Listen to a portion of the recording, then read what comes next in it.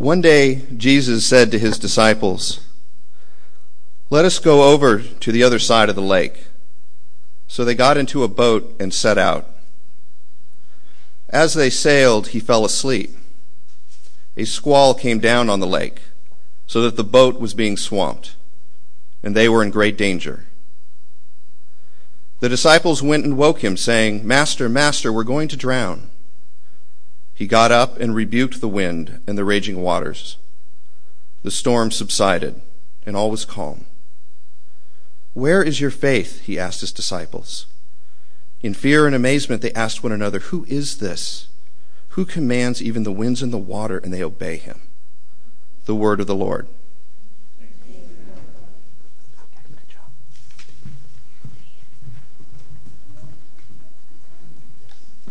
Let us pray.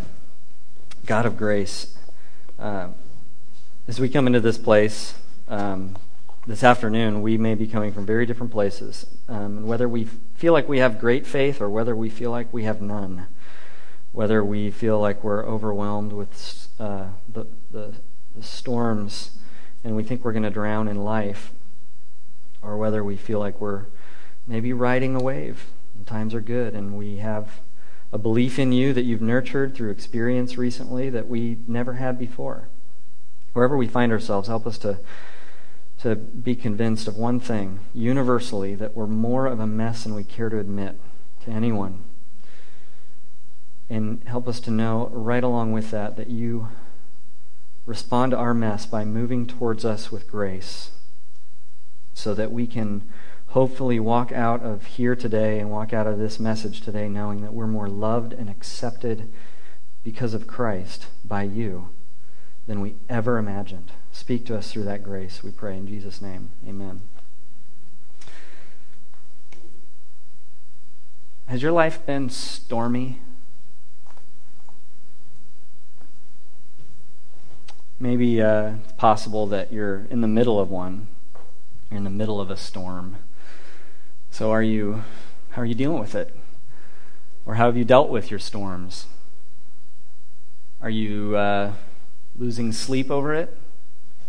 Is it keeping you awake at night? And I find it fascinating that Jesus was asleep during the storm. He was sleeping peacefully while the storms around him raged. And I don't know how many seafarers we have here today, how many people who are familiar with sailing or being out in the open waters. I don't know that there's going to be very many hands that would shoot up if I asked.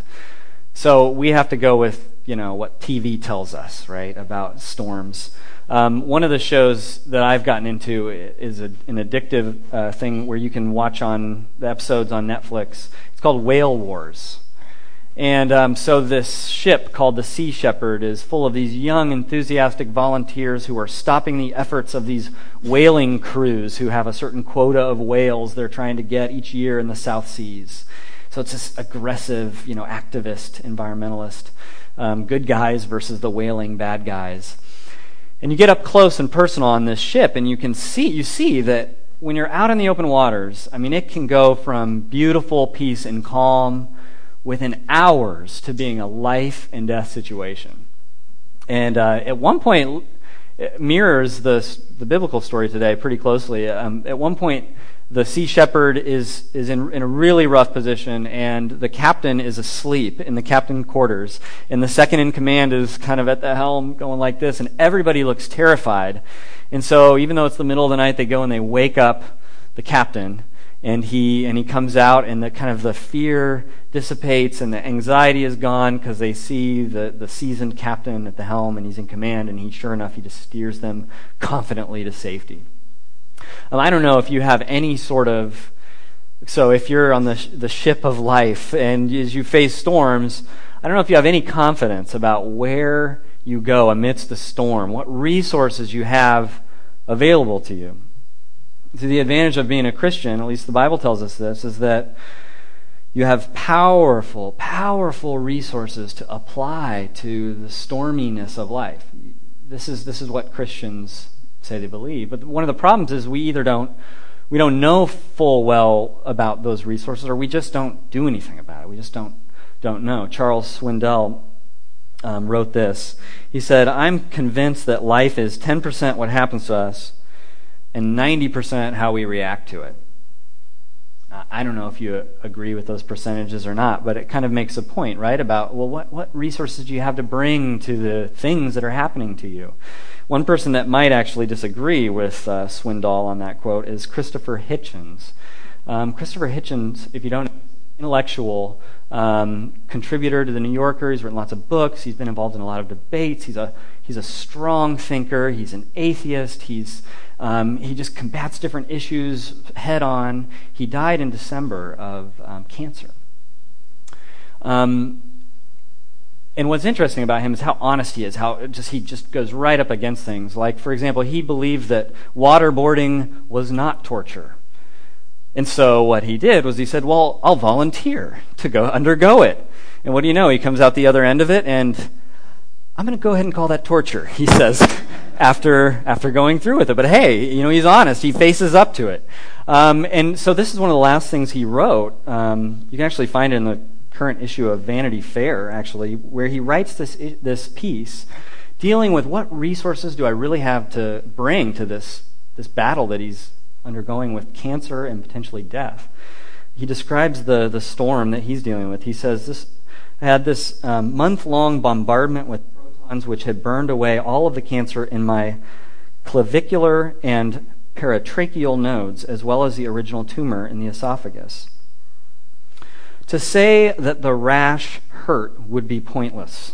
The struggle is to convey the way it hurt on the inside. I lay for days on end, trying in vain to postpone the moment when I would have to swallow. Every time I did swallow, a hellish tide of pain would flow up my throat, culminating in what felt like a mule kick in the small of my back. I wondered if things looked as red and inflamed within as they did without. And then I had an unprompted rogue thought. If I had been told about all this in advance, would I have opted for the treatment? There were several moments as I bucked and writhed and gasped and cursed when I seriously doubted it. The point of the article is, he used to tell himself, this thing that we often say, if it doesn't kill me, it makes me stronger. And the whole point of him is wrestling with, is that true in this case for me? I don't think this is me. Do I really have that resource, even that resource to grab? And he kind of says, no, this isn't making me stronger.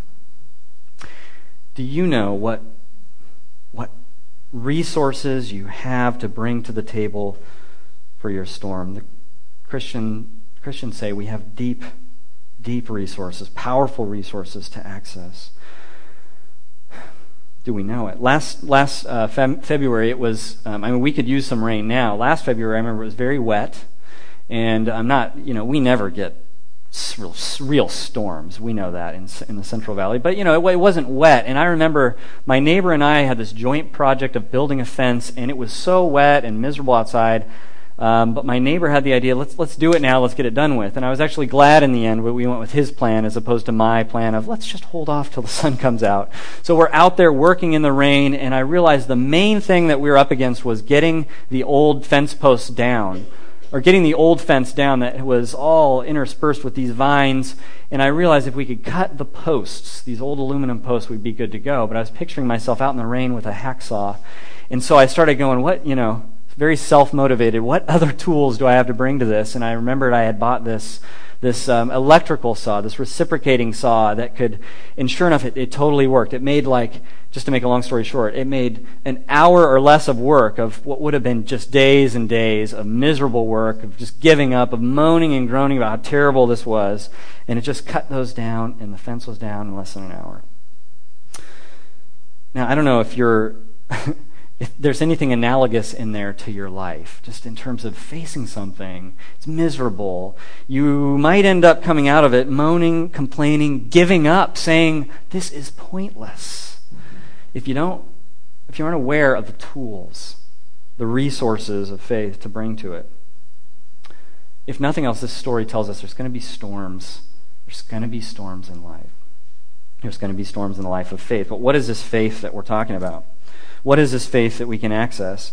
I think that this story it's really incredible when you look back at Psalm 29 to try to understand what's going on in this passage here. What kind of faith are these disciples? I mean, Jesus says, where's your faith? What kind of faith should they have? Well, Psalm 29 says things like this. The voice of the Lord is over the waters. The voice of the Lord breaks the cedars. The voice of the Lord strikes with flashes of lightning. The voice of the Lord twists the oaks and strips the forest bare. The Lord sits enthroned over the flood. And then I love this line. And in his temple all cry, glory. Just kind of thrown right in the middle of all that. In his temple all cry, glory. When the disciples go to wake up Jesus in the middle of this storm, they just show us how little they are accessing a Psalm 29 kind of faith. I mean, this was their Bible, the Psalms, the Old Testament. And they weren't grabbing hold of any of this, any of the sense that there's a storm, and it seems to be overwhelming you. But over and above all that, there is one who commands the storm, who speaks, whose coattails are these things called lightning and thunder. This kind of faith leads people to move into the presence of God, and all in the temple cry, glory. That's the accurate kind of result of knowing these things about God. Where is your faith? I think it's valuable to ask yourself, to picture Jesus, not just asking the disciples in the story, but asking you as the storms rage in your life, where is your faith? Whatever you're going through. I'm going to lose my house because of the real estate market. I'm terrified for my children. A family member of mine has stage 4 cancer. I'm going to be alone forever. This crisis is happening in my life. Where is your faith? Are you accessing anything like this kind of faith in the God above all of these things that are already to us are so powerful and overwhelming? There's a God who speaks them into existence. And the response is to cry, glory.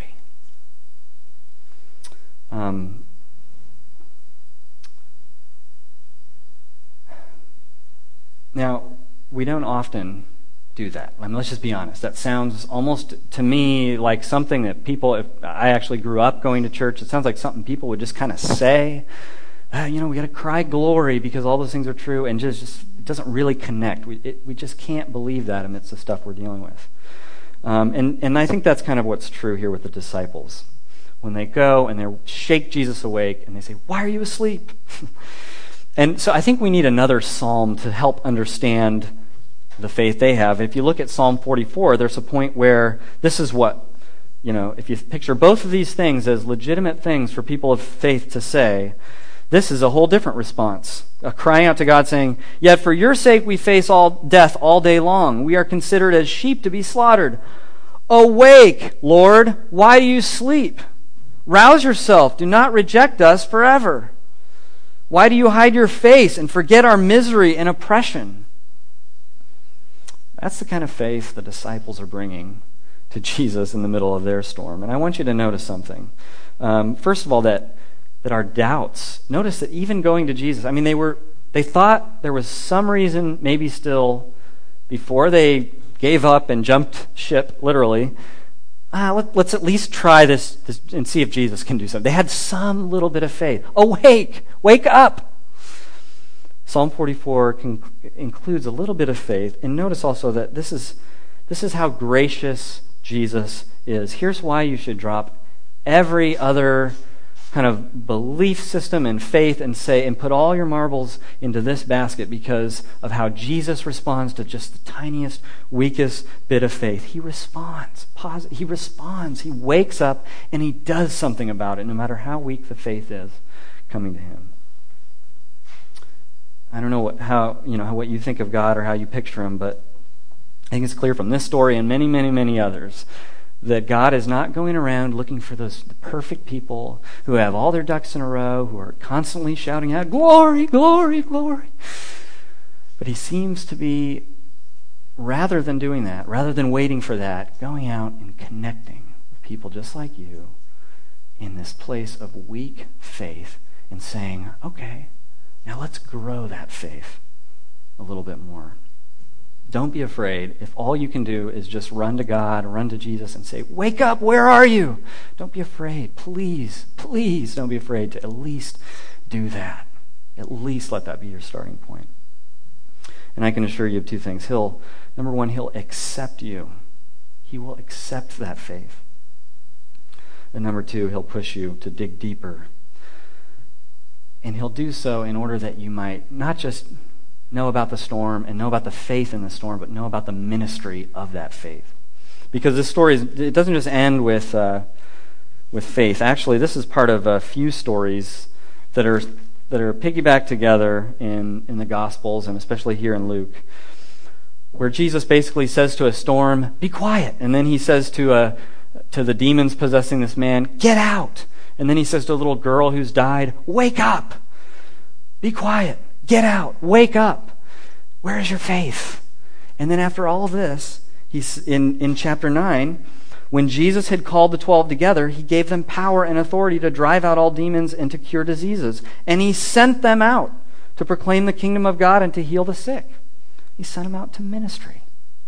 So they set out and they went from village to village, proclaiming the good news and healing people everywhere.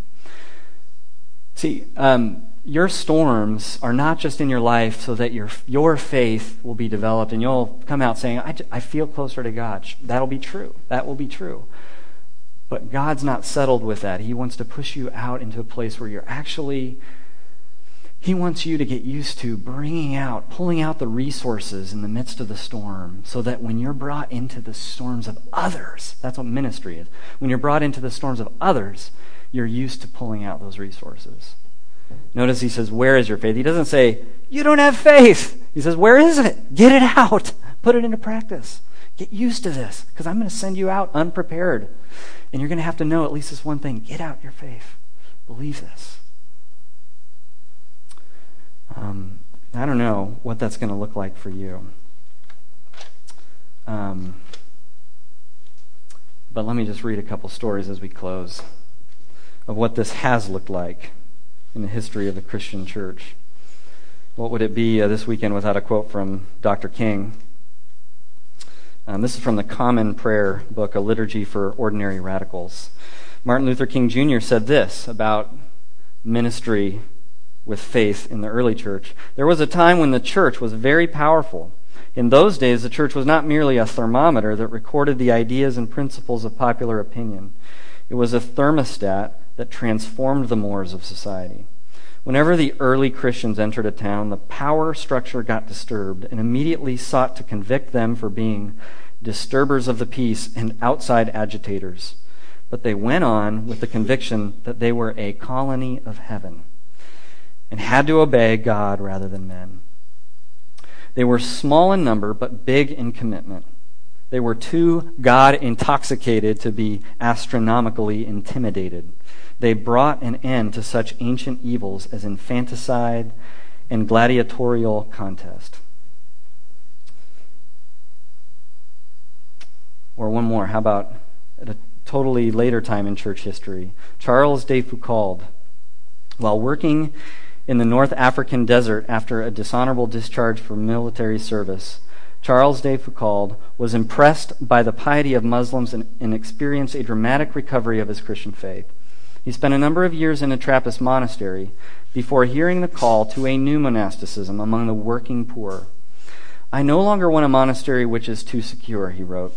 I want a small monastery, like the house of a poor workman who is not sure if tomorrow he will find work and bread, who with all his being shares the suffering of the world.